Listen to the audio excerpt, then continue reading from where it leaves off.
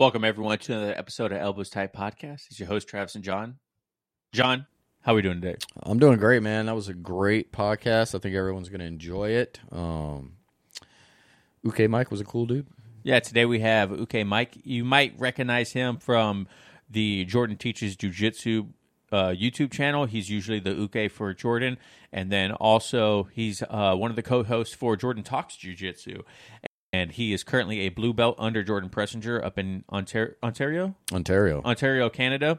And this was a great conversation. I really wanted to talk to Mike because in the podcast, he talks a lot about like mental health and like how jiu-jitsu's really helped him overcome a lot of, adversity in his life. And he's a super cool guy. And it was just a great conversation, just a couple blue belts talking about being blue belts, so we go heavy into like the mental health issue and how jiu-jitsu can help with that. We are not saying get off your medication, you know what I mean? But jiu-jitsu could help. And if you know someone that's going through some stuff and that they need something to help them, jiu-jitsu could be that thing for them. You know what I mean? For sure. Just another form of medication. Yeah, so it was a whole lot of fun. Leading up to this interview, Mike was a little nervous because he's never been a guest on a podcast before. He's only been on Jordan's podcast as a host. So I think he did a fantastic job, John. What about you? I think he did great, man. I didn't even see any nerves. I thought he did fine. Yeah, so everything's going to be down in the description below if you guys want to go follow him or talk to him and listen to his podcast and his story. I think he's actually a great host and a great guest, So hopefully you guys really enjoy this. Remember to leave us a 5-star review on iTunes and Spotify. That is the biggest way to help the podcast out besides sharing it with other people, because that's how people actually find us for sponsorships and whatnot. We get recommended a whole lot more. So give us a 5-star review on those. Follow us on Instagram, Facebook, TikTok. Send us a patch if you guys want to exchange patches. We still have a butt ton of patches. If people want to go and buy them or exchange them, we can exchange patches. Someone just sent us one. If you guys pay attention to our stories, we put them on the stories and whatnot. So, but John, you got anything else? Nothing, man. And everybody enjoy the holiday. Yeah, thank you guys. Holiday? Yeah, next weekend, man. What's next weekend? Oh, the 4th. Man, Jesus, man. Thank you guys so much for listening and watching at home. Hope you guys enjoy this. Oh, also, quick side note. Mike's internet cuts out right at the end of the episode, so we have the last 3 minutes of it's going to be pure audio because his internet kept kicking him off of the interview. So if you guys are still there at the end, it's all audio. So, but other than that, we don't have anything else. Thank you guys so much for listening and watching, and hope you guys enjoyed. I really had a great conversation with him. So thanks, guys. Peace. Support for Elbows Tight is brought to you by Manscaped, who is the best in men's below-the-waist grooming. Manscaped offers precision-engineered tools for your family jewels.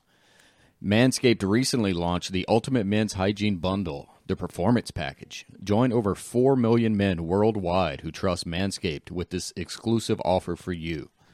20% off and free worldwide shipping with the code ETP20 at manscaped.com. If my math is correct, that's about 8 million balls. That's a lot of balls, Johnny. When Manscaped reached out to work with us, I instantly thought, yes, what a deal. I've been using Manscaped products for a while now, and when they mentioned helping out with the podcast, I thought it was a no-brainer. I have the Lawnmower 4.0 now, but I had the Lawnmower 3.0 and absolutely loved it.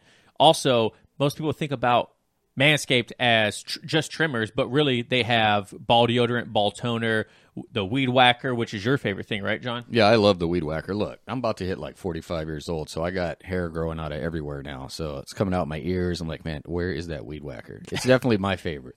Get 20% off and free shipping with the code ETP20 at Manscaped. That's 20% off with free shipping at manscaped.com and use code ETP20. Unlock your confidence and always use the right tools to get the job done with Manscaped.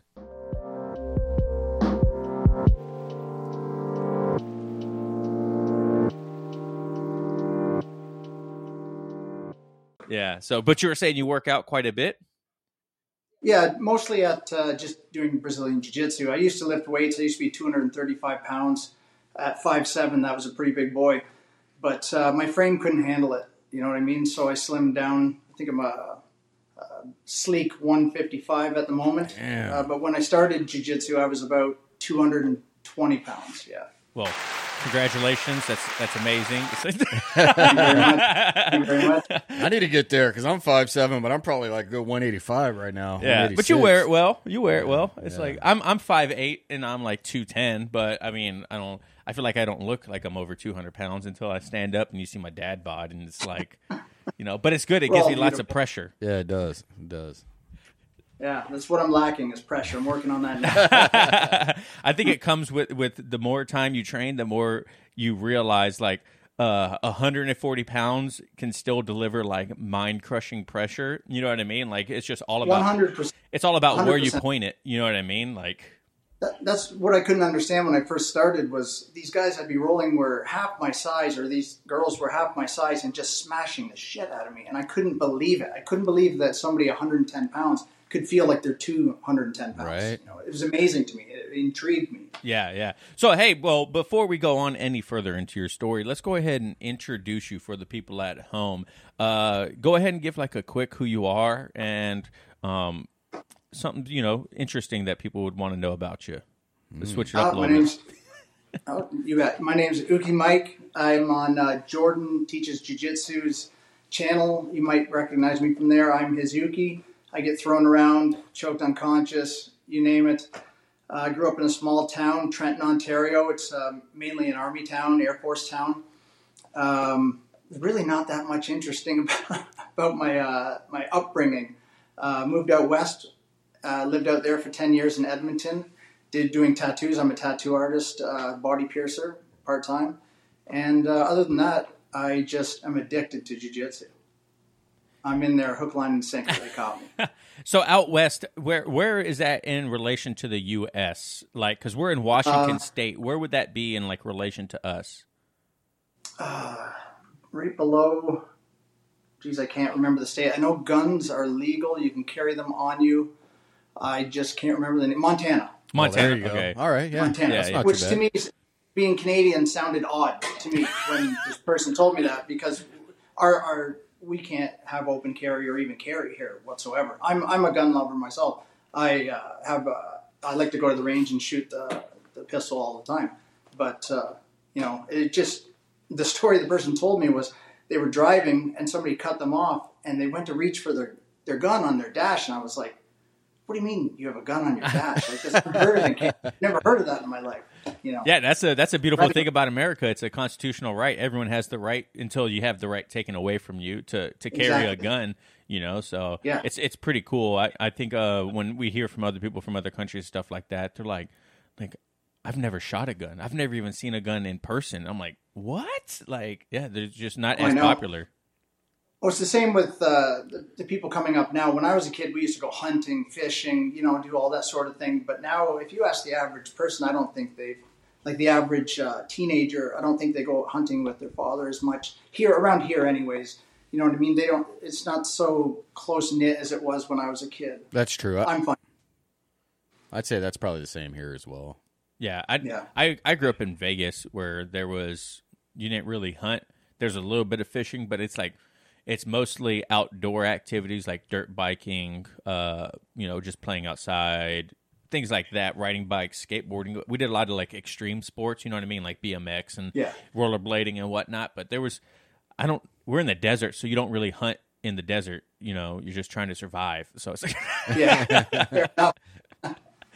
So, yeah. But so what got you into jiu-jitsu? Like what made you, I know your story, if people haven't heard it from the podcast, it's actually a pretty incredible story. I think it's very inspiring for a lot of people. So let's go over like what first got you into jiu-jitsu. Well, the first time I started taking jiu-jitsu or started going to jiu-jitsu classes, it was Japanese jiu-jitsu in the 90s. Right after UFC 2, I remember seeing that on pay-per-view, and it blew me away that this tiny guy in a gi could just kill all these guys. I couldn't believe it. So I tried to find, and there was no Brazilian jiu-jitsu anywhere in our area. I don't even know if there's a black belt in Ontario. That's the province I live in Canada here. I don't even think there was a black belt back then. So I found a Japanese jiu-jitsu place, and we did a little bit of groundwork. It was more like judo / karate. things like that. And then I didn't stick around there very long, a couple of years, maybe got a blue belt. But then I was a really bad addict. Oxycontin, oxycodone, you name it, the type of pill, I used to take it. And I needed something to fill that hole when I quit. And Brazilian Jiu-Jitsu was right there for me. It kept me going, and that was the hardest part during the pandemic, is when everything shut down. I almost slid right back into that horrible hole, right? So I was terribly addicted to painkillers. Yeah. So what was that first class like? And were you already clean when you first started? Like, you picked it back up again? Like, how long were you clean already? I was clean about a month. And it was quite a shock to the system, because I went from laying around literally doing nothing, just being high all day on prescription painkillers, to, getting the shit kicked out of me for 2 hours a night. And when I do something, I go all in. So I was going 6 times a week, twice a day if I could, trying not to vomit during the first month. It was just torture, but I stuck it out. And if I did not have that, I can honestly say that I would not be here today if it wasn't for Jordan's school, because he's really the only jiu-jitsu place around here in the area. There's a couple smaller ones a little further away, but closer to me. I'm really glad I ran into Jordan's gym. It saved my life, 100%. That's interesting, too, because you would think, for me anyway, I'm like, man, painkillers and jiu-jitsu. Normally when I get done with a class, I'm like, well, Jesus, I'm in some good, I'm sore. But ibuprofen has been my go-to. Yeah, I was 100%. Yeah, I should be sponsored by Advil. For what? I take that on a daily basis. Yeah. Yeah, I had like a bitchin' headache in Thursday's class, like to the point where it was like stopping me in my tracks mid-technique. It was so weird how it happened. But I was like, oh, we're in a jiu-jitsu school. They have to have ibuprofen. And I walked over to our school owner. I was like, hey, can I get some ibuprofen? He's like, you know what? I actually don't have any. I'm like, what? I do not have any ibuprofen in the school. Like people get come in sore. They come in injured. You know what I mean? Like headaches happen, dehydration. Like maybe we should get some on the side, like you put a quarter in and you get a handful. You know what I mean? Yeah. Well, there's no shortage of ibuprofen at our school, because there's a bunch of older guys. We call us the old man crew, right? And we're all above 40. And so somebody's got Advil, aspirin, Tylenol. Everybody's got something in their bag rattling around that's, non-addictive, of course. You know what I mean? Right. So you mentioned earlier that you were 47, you said? 47, yes. Yeah, so have you noticed, how long have you been doing jiu-jitsu, first of all? 3 years. 3 years? And over those 3 years, have you noticed, anything change with as you're getting older, and what was easier 3 years ago is harder now, or what was harder 3 years ago is easier now because you're more familiar with it? I find, at first I took quite a beating. You know what I mean? I just wasn't used to it. I didn't know how brutal it could be. And my first class, I got tapped 20 times by a girl named Tanya, who weighed literally half what I weighed. And I was like, how is this possible, right? Like, how can somebody do this? I thought I'd walk in and they'd hand me a blue belt straight off the bat. Everyone does. I know what I'm doing. You know what I mean? I'll probably, be teaching class next week. So, that ego, that attitude, not knowing what to expect. And I got my ass handed to me over and over and over again. And I got used to the pain, I guess is what, to get to your question. Everything hurt. I was 44 years old when I started. Everything hurt from day one. And then I think I just built up a tolerance to it, really. And that's it. There's nothing really easier or harder. I just got used to it. Yeah, I think when you first start some of these positions or pressure, like we were talking about before we started press and record, these things seem so difficult to grasp. Like, how the hell am I going to get out of this? Or how do I get used to this? And then something, I don't even know what it is. Like, something just clicks and you're like, I'm not tapping to pressure anymore. You could put your entire shoulder into my face. I don't care. I am not tapping to that. I mean, Neon Belly was like, I always talk about it. Neon Belly was like my freaking kryptonite when we first started. Now I'm like, whatever, you're just going to squeeze a fart out of me, bro. Like, there's one guy in our class. He's in the service as well. He's a really tough fellow. His name's Chad. and I think it was maybe my third or fourth class. And he goes, now this is what you call neon face. And he's doing neon face, neon sternum, neon ankle, like just tapping me with a multitude of odd submissions. I'm like, how do I get out of this?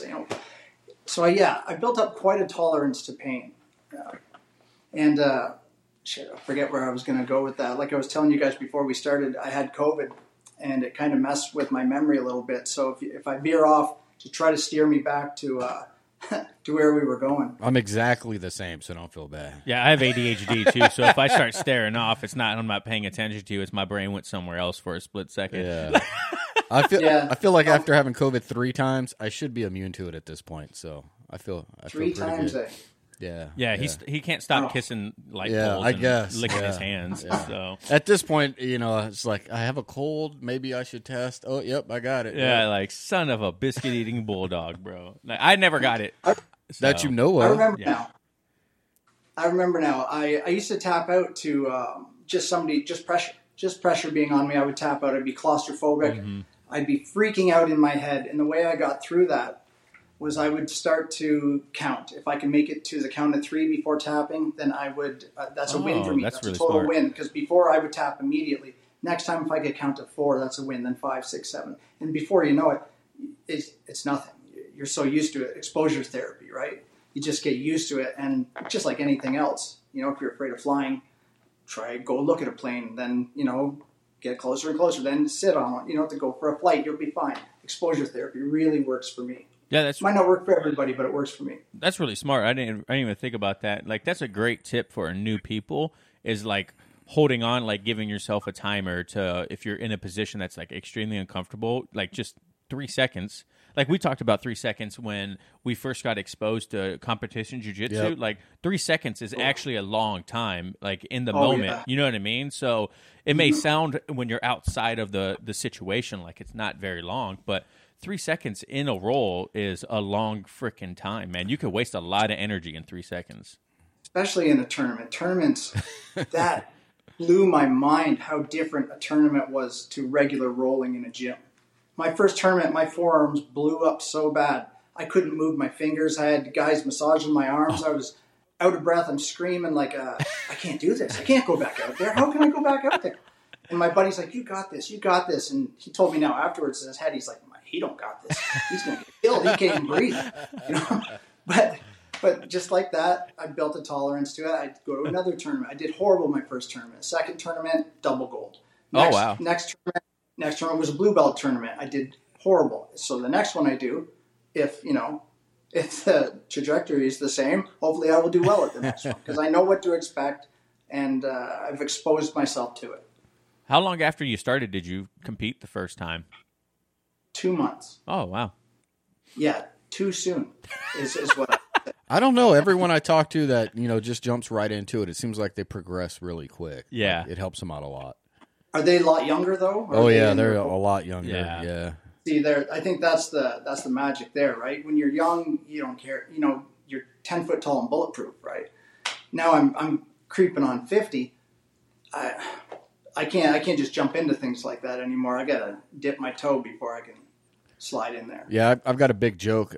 I joke around the gym. We have a school that we're not affiliated with that's in the same area, but they have a specific class, but it's only for 45 and up, where the rounds are 1 minute less, and like they do like a little bit of less like of the warm up. You know what I mean? And I was like, man, I'm almost there. I'm seriously gonna have to look at that. Like in the classes earlier in the day, it's at like 4 versus 6. I was like, that all sounds good to me. Yeah, we just hit 5 years of training. Actually, this last May was 5 years of training, and it's just crazy. Has it been that long? It's been that long. Wow. And 2018 is when we started. Sorry, 4 years. Jesus, man, I can't get my time right. I was 39, and I'm 44 now. So yeah, so close. 4 years. We've been training for 4 years now, and it's just crazy how over that time, like, things change so much, especially in your journey. And competing is probably, I haven't competed. John's competed once, and we always talk to people about competing. And a lot of people say, like, if you want to further your jiu-jitsu faster, competition is probably the best way to do it, or just cross-training with other schools. Like, exposing yourself to people outside of your normal group is a great way to do it. Oh, for sure, because once you train with the same amount of people, you start to know little bits of their game. Yeah. So, if somebody comes in from a new school and you're like, oh shit, that guy just whooped me, or I just smashed him. It might be wrong to think like that, but you can kind of gauge how you're doing compared to around you, because you're all rising at the same time at the gym. Yeah. Everybody's learning, getting better around you. So it's hard to gauge how good you are, right? So a tournament is a huge, I wouldn't say it's a gauge of how good you are, because some people have anxiety. Like myself, I have borderline personality disorder, I have generalized anxiety disorder. So it's really hard for me when I go to a tournament. My resting heart rate is literally like 140 before I step on the mat. Yeah. Wow. It's brutal. Like I'm gasping for air as soon as we clutch, right? So yeah, it's hard to gauge when you're training with the same people all the time. I'd say go to an open mat at another club, or go try a tournament. Tournaments aren't for everybody. I might do one more. I'd like to do one at every belt level, at least. Well, that's a good way to look at it, one at every belt level. Yeah, I've heard a couple people say that. Do you feel like jiu-jitsu's helped with that manic anxiety and your borderline personality disorder? Do you feel like jiu-jitsu's kind of made you a little bit more level-headed because of 100%. what we go through? 100%. It forces you to overcome obstacles. You can't just run away from things. Like in everyday life, if I'm, let's say I have a meeting with somebody, I would just cancel it before, instead of facing it head on, because I could cancel it. Well, I'm at the gym, I got 45 people around me, and a guy says, "Do you want to roll?" I can't say, "Nah." They're like, "Why? You just got here." You know what I mean? Like I can't. There's no excuses. It forces you to tackle everything that frightens you, and you get through it. At least it does for me. It doesn't work for everybody. It works for me. I don't take medication for any of my mental illnesses. I use jiu-jitsu as my therapy. I'm not recommending that to anybody else to stop taking medication. Talk to your doctor. But for me, it works really, really well. Keeps me very level-headed. I was incredibly suicidal at one point. I was very manic, and then very depressed, very, very, very low. I have what's called internal or quiet borderline personality disorder. I kind of got a feeling that the press, once the Johnny Depp trial was going on, that everybody thinks that anybody with BPD just shits on people's beds and acts fucking crazy like Amber Heard did. You know what I mean? Yeah. But it's not like that. You know what I mean? Mine's more internal. Everything in my head, there's always some voice telling me you're doing this wrong. You're doing this. You know what I mean? There's always something I'm combating inside me. So jiu-jitsu has leveled that right out. So like I said, during the pandemic, when everything was shut down, I don't know if everything was shut down where you guys were, but there was a point here where you weren't allowed to go in your car to go to the store. You had to either go to your doctor's, the pharmacy, or a supermarket. If you were caught going anywhere else, you could get a big fine. So that was brutal for me. So interesting. Luckily, yeah, it's crazy. But luckily, I have a buddy who's a brown belt, and he lives 5 minutes from my house, and he's got mats in his garage. So we beat the hell out of each other. Well, he mostly beat the hell out of me, right? For about 4 times a week for about 3 months, for a 3-month stretch there where we weren't allowed to have a shop open. Yeah, it's tough because I wasn't a business owner, during that, and a lot of us are like, well, whatever, we'll buck the system, we'll do whatever. But as not being a business owner, like, it's a bit different, right? 'Cause yeah. if you stay open and they say you got to be closed, that's a different ball game. It's like, yeah, it's very here interesting. it was a $20,000 fine. Jesus.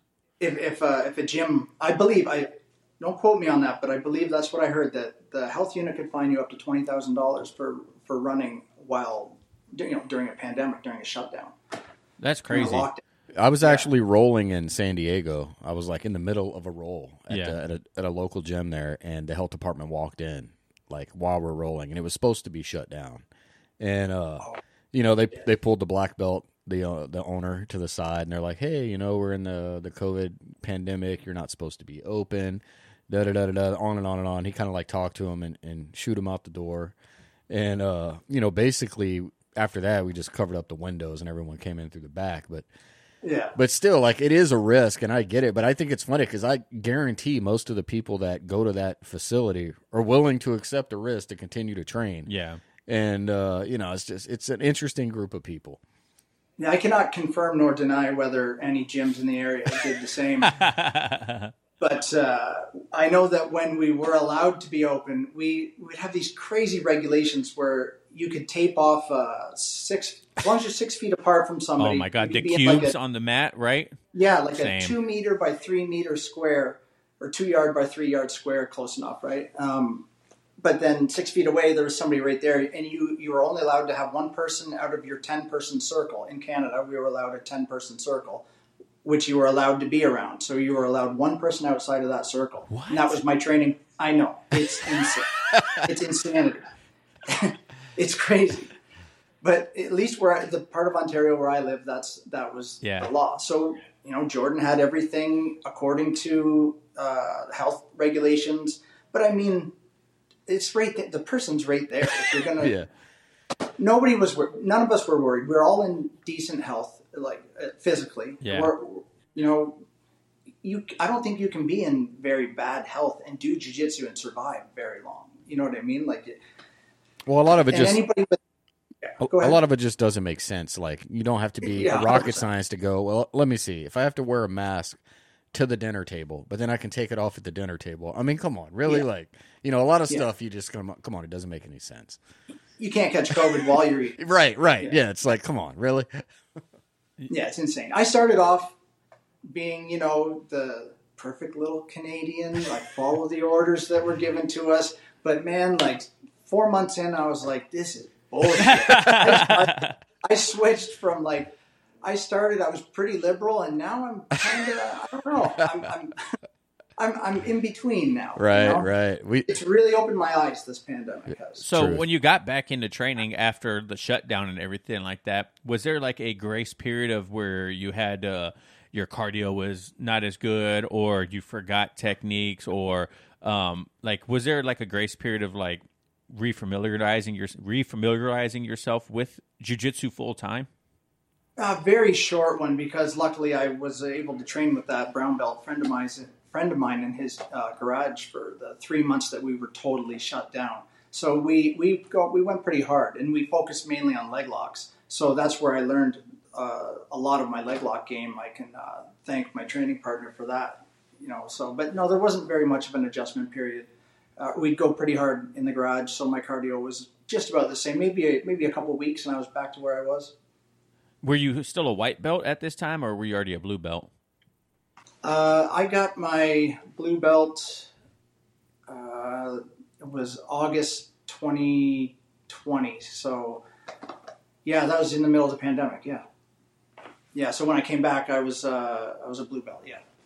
Did you have any, when you were a white belt during this time, did you have what was the hardest thing for you when you first started training? What was the hardest thing to grasp in jiu-jitsu when you first started training? Just all of it. It took me, it was everything was written in another language. It was trying to read hieroglyphics, nothing made sense. I remember specifically this one day, Jordan was showing X guard to reverse X to the saddle, or 411, right? And in my mind, I'm like, what the fuck? I don't understand. This makes zero sense. Why would you go reverse after X? And then, my mind is on fire. I'm like, I'm never going to get this. This is crazy. So I'm about a month and a half in, and I'm sitting there during class. I'm slumped over, and I felt this hand on my back. And there's a guy named Jake that went there, and I can thank him for this. He could see that I was about to quit. He could see that there was a point where, I don't know if you guys have seen this on people's faces, but you see guys who've been there for about a month, 2 months, and you can see this guy he's about to break. And I was broken at that point, and this guy noticed that. And I thank him every day for this, because he came and he put his hand on my back. He goes, I know exactly how you're feeling. You feel like you want to quit. You don't get this shit, and it's crazy right now. But believe me, if you just keep showing up every day, you'll get it. And then I was 2 months in, I had that light bulb moment, that holy shit moment, where all of a sudden, oh my God, I understand what he means. And then I started to progress very fast after that. It was just crazy in my mind. It was I got it. A puzzle piece just slipped in, and all of a sudden, I understood what all this stuff meant. Not all of it, obviously, right. But, up to the point where I was. It just made sense to me now. I definitely think if you can last 2, 3, I think 6 months is the point where you're you're pretty familiar with a lot of concepts in jiu-jitsu, and you can understand jiu-jitsu to a level of being able to ask questions that are meaningful, right? When you first start, you know, you get asked all the time, like, do you have any questions? And you're like, I have no base of knowledge to ask a question. Yeah. Like, everything is a question to me. You know what I mean? Like, I need to see a technique 15 times and do it 300 times, and then I might have a question. You know what I mean? Like, it's really hard for beginners to ask questions or even grasp concepts or ideas that are not just as simple as put your hand here and put your weight here. Even putting your weight in is hard to understand sometimes. Like I want you to, like, I was working with a new white belt on Wednesday in our beginners class, and he was in side control, and just the simple thing of, like, he was too far over on his side control, right? Like, his head was completely away from my center line, and I was like, man, you don't want to go that far over, because it's really easy for me to just reverse you and take side control to you. I was like, you really just kind of want in center line. And he was like, oh, no one mentioned that. I was like, yeah, it's just like something that you kind of just learn from trial and error. Yeah, 100%. Yeah. Yeah, no, I've when I had that light bulb moment, everything clicked in, and it's gone pretty smooth since then. Actually, the first couple months was just terrible. But I do that too. I'll be helping somebody out, and they're like, I don't get this, and I'll show them, I'll explain some things to them, then they're like, okay, and you can see it slowly starting to, okay, and then boom, you see them roll, and then you got your prodigies, right? Where there's a couple people in our class right now that you show them a move once, and they'll tap you with that, like, the next roll, and they're lower than you in rank, but they just pick things up so fast, and it just clicks. I wish I had that sort of brain. My main training partner, Alexi, we mention him on the podcast a lot, because he's just one of those guys that he was there, I think, like, we wanted him to have his blue belt at, he got his blue belt about a year and 2 months. But, I mean, in our eyes, he was a blue belt at below a year. Like, really? To the other guys. He was hanging with us, no problem, tapping us too, yeah. I used to get hung up on the names a lot, you know? They'd start naming everything, and I was like, I've never heard of this stuff. And I was trying to remember every name, and I was like, whatever, it's in Japanese. I don't even know what they're talking about. Yeah. And then I found it was actually easier for me to learn when I stopped trying to give everything a name or trying to remember the names. And I like what about our instructor now is people ask, like, hey, what move is that? And he's like, I don't know, but it chokes you. And I was like, he won't, he won't give everything a name. And I'm like, I like that, because it, I don't know, it frees up mental space for me to just remember the technique. I used the word Keisakatami. I was like, oh, so we're going to go side control Keisakatami? And he's like, I don't know what that means. I'm like, scarf hold. He's like, sure. Yeah. Side control number 2, whatever you want to call it. That's where we're. No, I totally get that. I forget half the names of stuff, especially, like I said, memory's shot lately. But I couldn't imagine being at, like, 10th Planet, where everything's a completely different name. Like, some of the names are so cool. I love it, right? But, like, I love doing their lockdown system. I love that. When I was a white belt, I hyper-focused on lockdown to electric chair submission, and that worked very, very well for me. It usually works very well once, and then the person hip to it, and then you can't catch them with it anymore. Like, at least in my experience, I've tapped out high-level guys with it, and then only once. So, like, what the hell is this banana split shit you're doing to me right now? Like, you know what I mean? And they're like, okay, and then they'll just maul me after that, and they know how to stop. I remember. It's so funny you bring up 10th Planet stuff, because that is how quintessential is that white belt days of, you're like, I'm going to go learn as much 10th Planet stuff as possible, even though it's not always going to translate perfect into, like, gi or no gi when you're not in that system. Because I remember the same thing, like, our buddy Phil, he found Eddie Bravo's lockdown system to electric chair, and it's funny because he tried to hit that on me one time, right?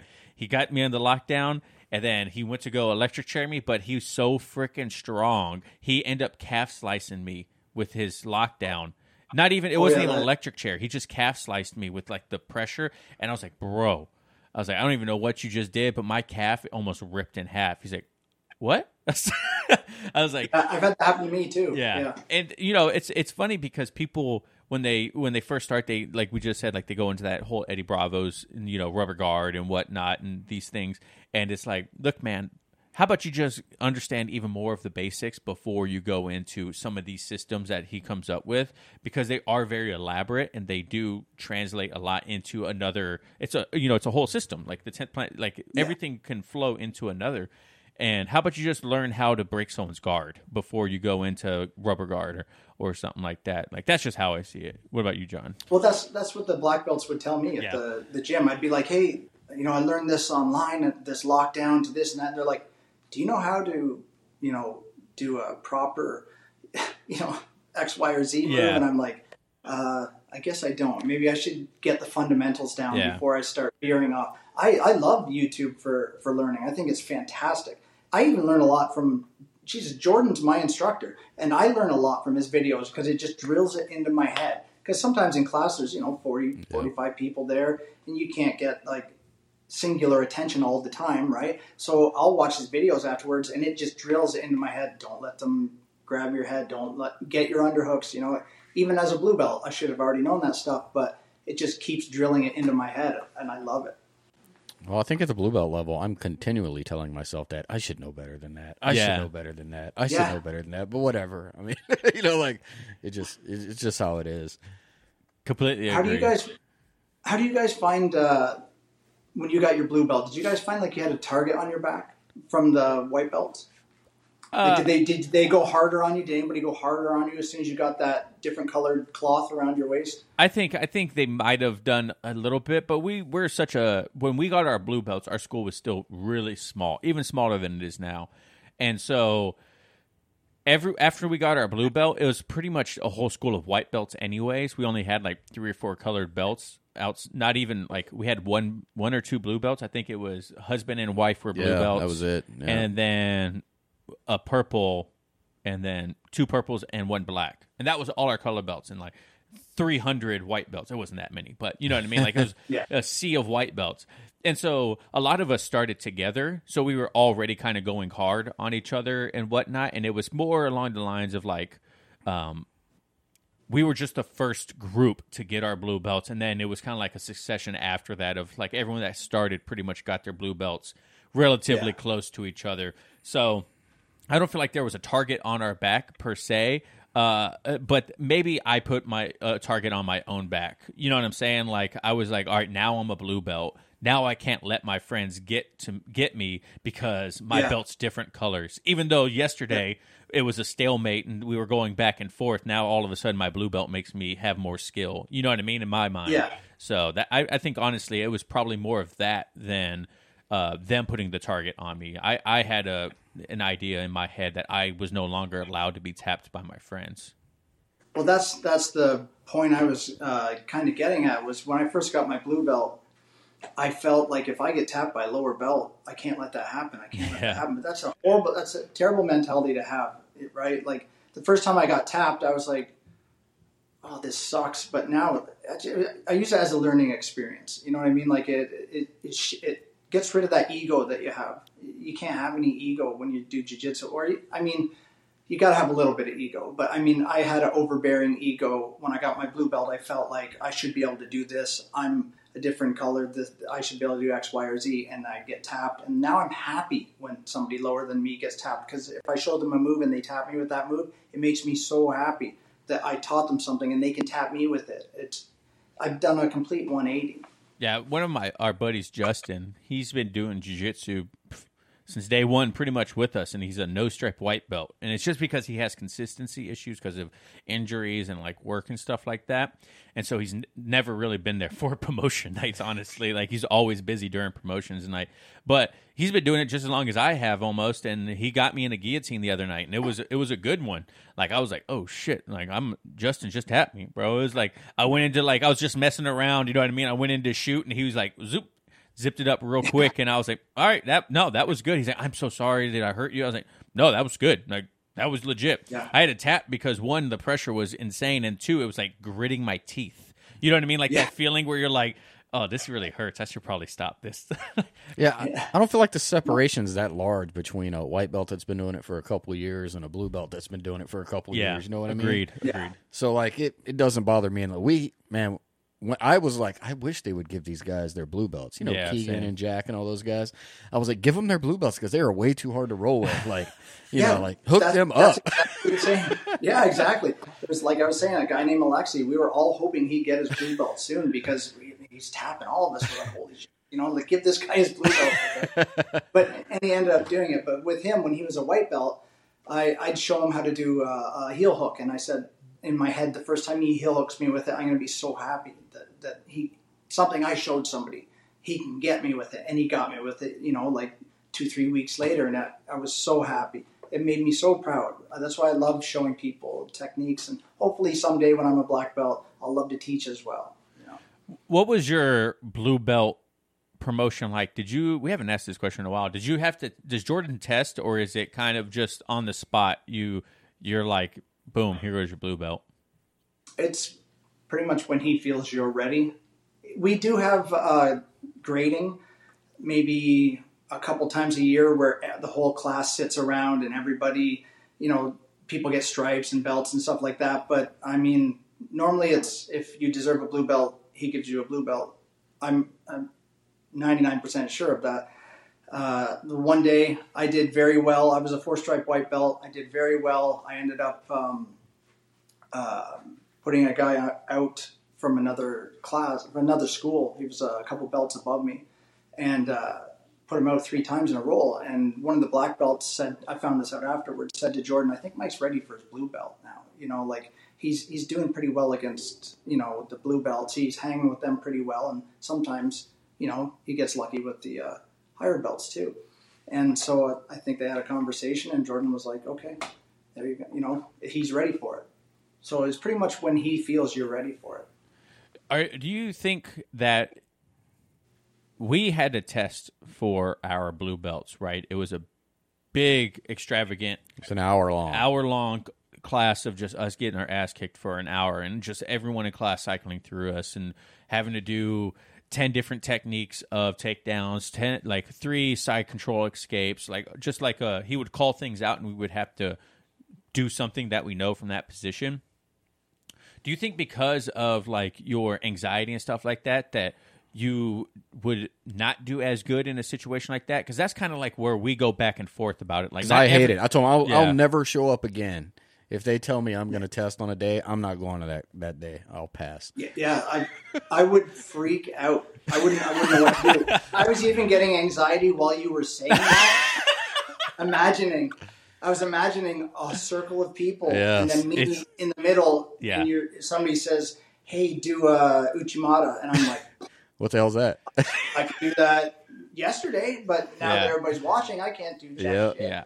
You know, like that's the part that kills me, is the pressure of everybody. Even when I'm rolling with somebody and you hear somebody from the sidelines yell, John's favorite, throwing a guillotine, and the other person's coaching the other person. I'm like, holy shit, there's people watching me, and now I really have to perform. You know what I mean? It just makes my head go crazy. Yeah, my wife and kids are in the stands.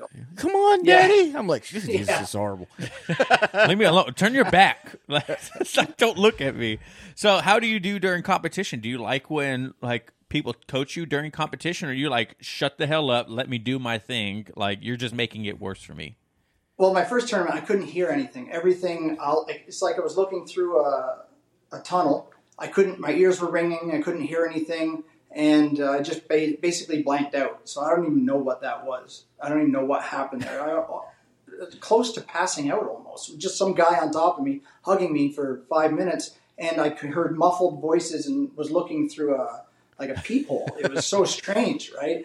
So, tournaments are really rough for me. But like I said, I got used to I knew what to expect for the next one. So the next one I performed a lot better. But yeah, they're terrible for me. Tournaments are torture for me. But I want to do them because standing on that podium at the end with your medal, or even not, just going to the tournament, afterwards you always feel better. You feel great after a tournament. So win, lose, or draw.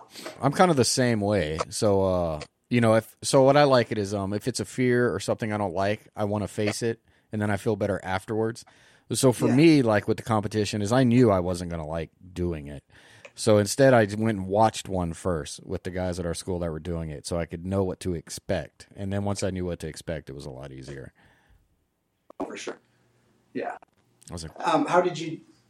You said you did a tournament. You went to one tournament before. Yeah, I've just done the one. I went and watched one first, then I went and did one, and it wasn't that bad per se. I think it was definitely a different experience from the gym. I don't know if I'll do it again because I felt like it took me like 6 months to recover from it. Like I think I dug some hooks in so hard I might have tore like my groin. I was like, man, it was like pretty rough on the body, Oh, especially you were at white belt when you did this tournament. Yep. Especially at white belt, I noticed that everybody is so stiff. You'll see people grab each other and their arms are stiff. Everybody, it's crazy. Elk locking horns, bro. That's all it is. It's just like, and they're just 100%. Going back and forth. And at the wide-eyed, crazy stare, people just like, they don't know what to do and they're freaking out. And you hear coaches screaming. It's like just a perfect storm of anxiety, right? So, but that's what I wanted to get past. And so I forced myself to do it. And I'll force myself to do it again. And hopefully that'll make it that much easier. Because now I can go into a restaurant and sit down, and the clanging of people cutting their food and the TV over here and the discussion over there doesn't make my brain feel like it's on fire because I just went through a tournament and I had a man try to strangle me to death. You know what I mean? So It makes everything else in life so much more tolerable. That's where it's helped me with anxiety and with BPD a lot.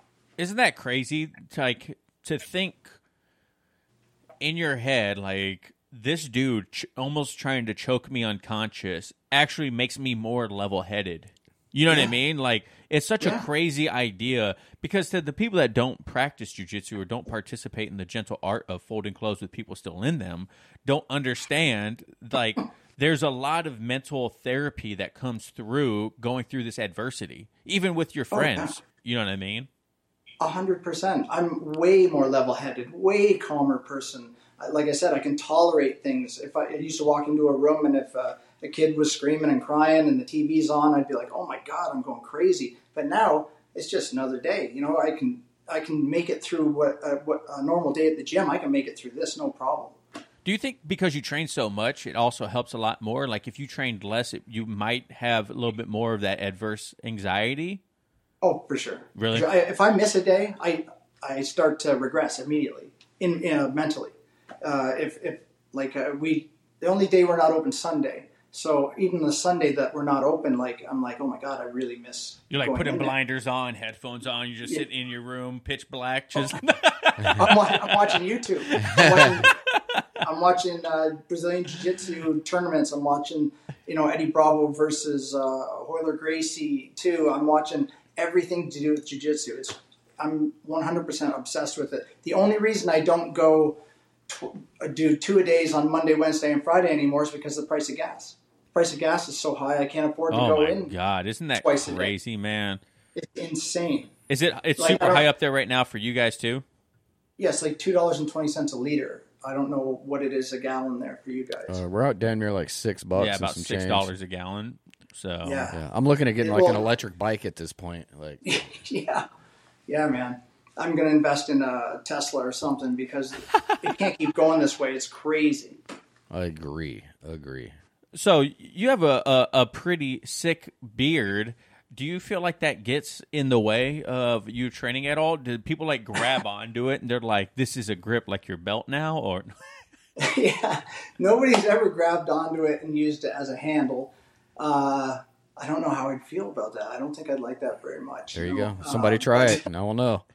I have had people say, while they're trying to do a guillotine or a rear naked choke, am I hurting you? Like, am I pulling your beard? I'm like, nah, man, go ahead, choke away. Whatever happens, happens, right? Like, people are more, they're asking me if I'm okay with it. It doesn't bother me at all. Do you braid it or anything before class? Like, how do you prevent it from getting in people's mouths? Well, that'd be intimidating. They just have to... they just have to accept that they're going to get some air in their mouth probably. There's one guy in class, he sweats so much. I sweat a lot. I'm a really heavy sweater, but this guy, and he'll admit it too, so it's not like I'm, talking shit behind his back. Whenever he he rolls with somebody, it's like an oil wrestling match. It's Jesus Christ! Sweat in my eye, my ear. The ear's the worst. It's worse than the mouth. Definitely worse than the mouth. The ear, because you can't get that shit out. The mouth, you just spit, right? But when you get 2 or 3 drops of sweat in your ear, you're like, this shit's going to be with me for a while. That DNA's in there. Oh, my God. That's the worst part. I'd take that over a beard brushing up against me any day. I'd take the beard against that any day. The worst I had was a salty toe that literally went to the back of my throat. I was like, oh, my God. That was the worst. We had a black belt.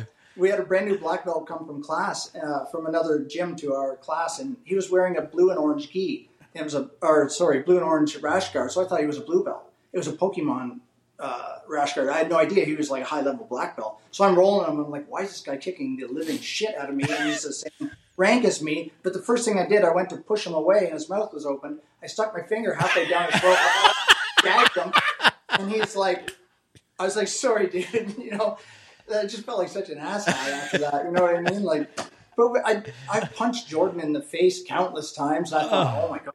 He's like, dude, I get hit harder than this in MMA. That's nothing. He's just used to it, But accidents like toes in the mouth and fingers being rammed down people's throat. I think that happened quite a bit to everybody. Well, so we can't help with toes in the mouth or fingers in the mouth, but hair we can't help with Manscaped, right, John? That's true. So summer is coming and the sun is shining, shirts are off, and your balls are smooth. You heard that right. Your friends at Manscaped are here to make your bench. Come on, man. Your beach balls are smooth and Floridian sand. As smooth as Floridian sand. Jesus Christ, this stuff is ridiculous.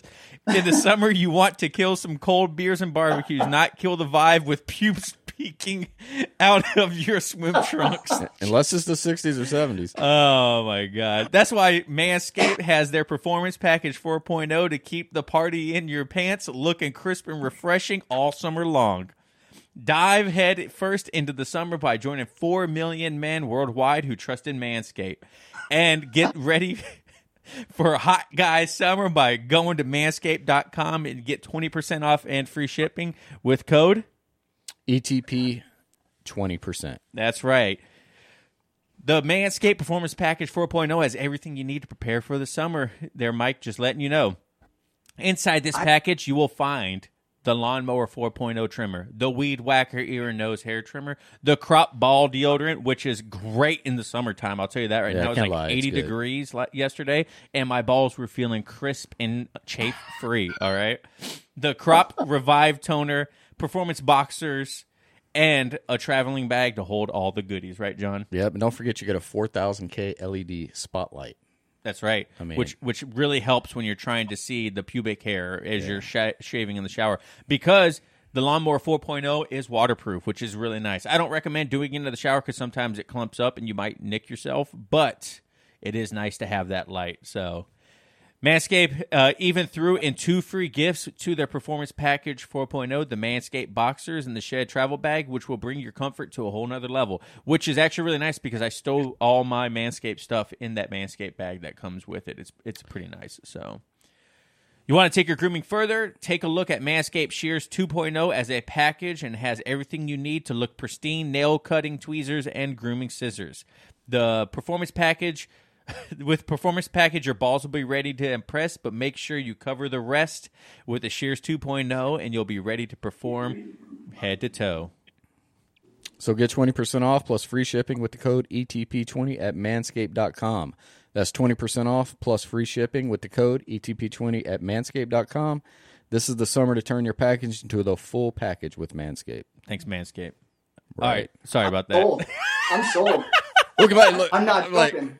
See, I'm not joking. I'm gonna buy one after this. I'm not even joking. That sold me. That was amazing. ETP. I'm telling you, man. If you get that this is not even like an ad. Like no longer the ad. I think the Performance Package 4.0 is the best bang for your buck, man. You get so much good shit in there. And even if you don't use the trimmers for like your beard or whatever, like if you want to trim up your chest hair or armpit, leg hair, whatever, they're great. You know what I mean? So, and then you get all. I just got one of those $20 jobbies from Walmart, and man, they cut they cut. They just put that cutting.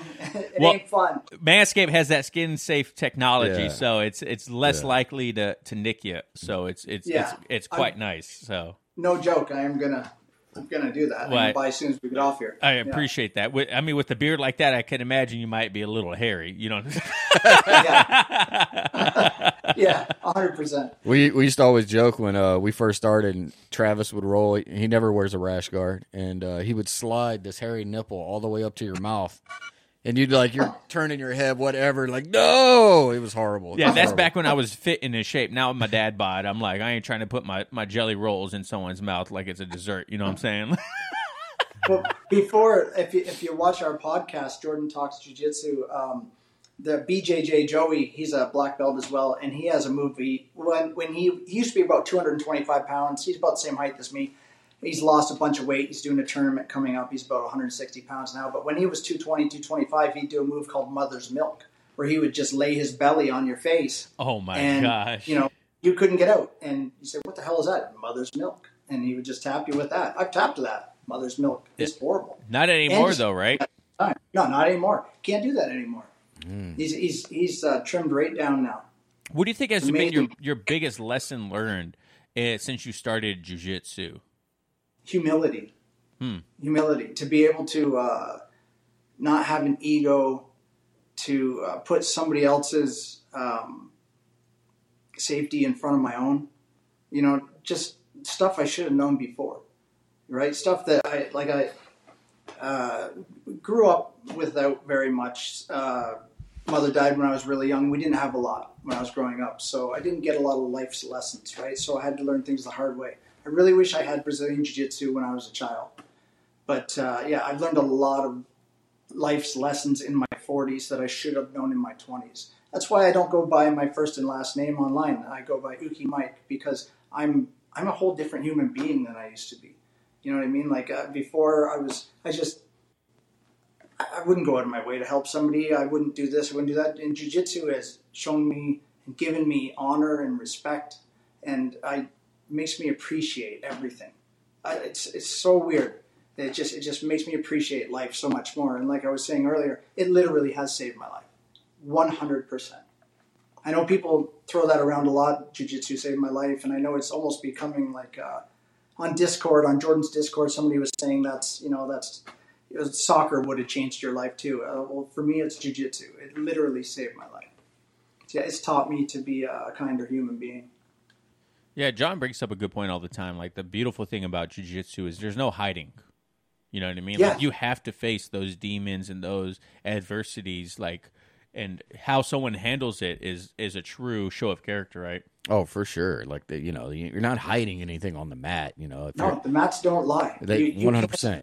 You can't act like a badass tough guy, and then you're like, okay, let's go roll, and then you have to be a badass tough guy if you're going to act like one. You know what I mean? Like it'll show who you truly are right away, and if you stick with it, it'll change you. It'll make you a better human being in my eyes. All right, Mike. Well, since we're having technical difficulties, we'll go ahead and just end the intro or the interview right there.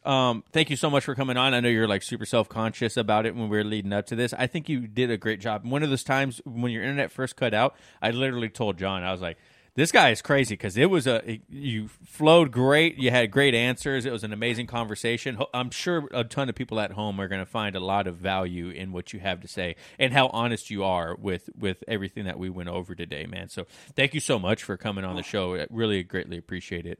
Thank you, guys. It was an honor to sit with you and Robert Downey Jr. I'll send you an autograph, man. Don't worry about it. Yeah, thanks, man. I appreciate it. So if you could give one piece of advice to a white belt, what would it be? It would be, quickly, it'd be a two-parter. It would be slow down, relax, don't use all your strength, and stick to it. Don't go at it like a bat out of hell. Just enjoy the journey. You're going to be a black belt. You're going to be somewhere in 10 years. You might as well be a black belt. Just take it slow. Don't use all your strength for everything and relax. Just enjoy it. Yeah, enjoy the ride, man. Enjoy it. Exactly. It's a marathon, not a sprint. So exactly, 100%. I couldn't have said it any better. So if people want to follow you, to get more of that amazing Uke Mike beard and everything, where can they find you at? Like, what beard oil? Let's find it out.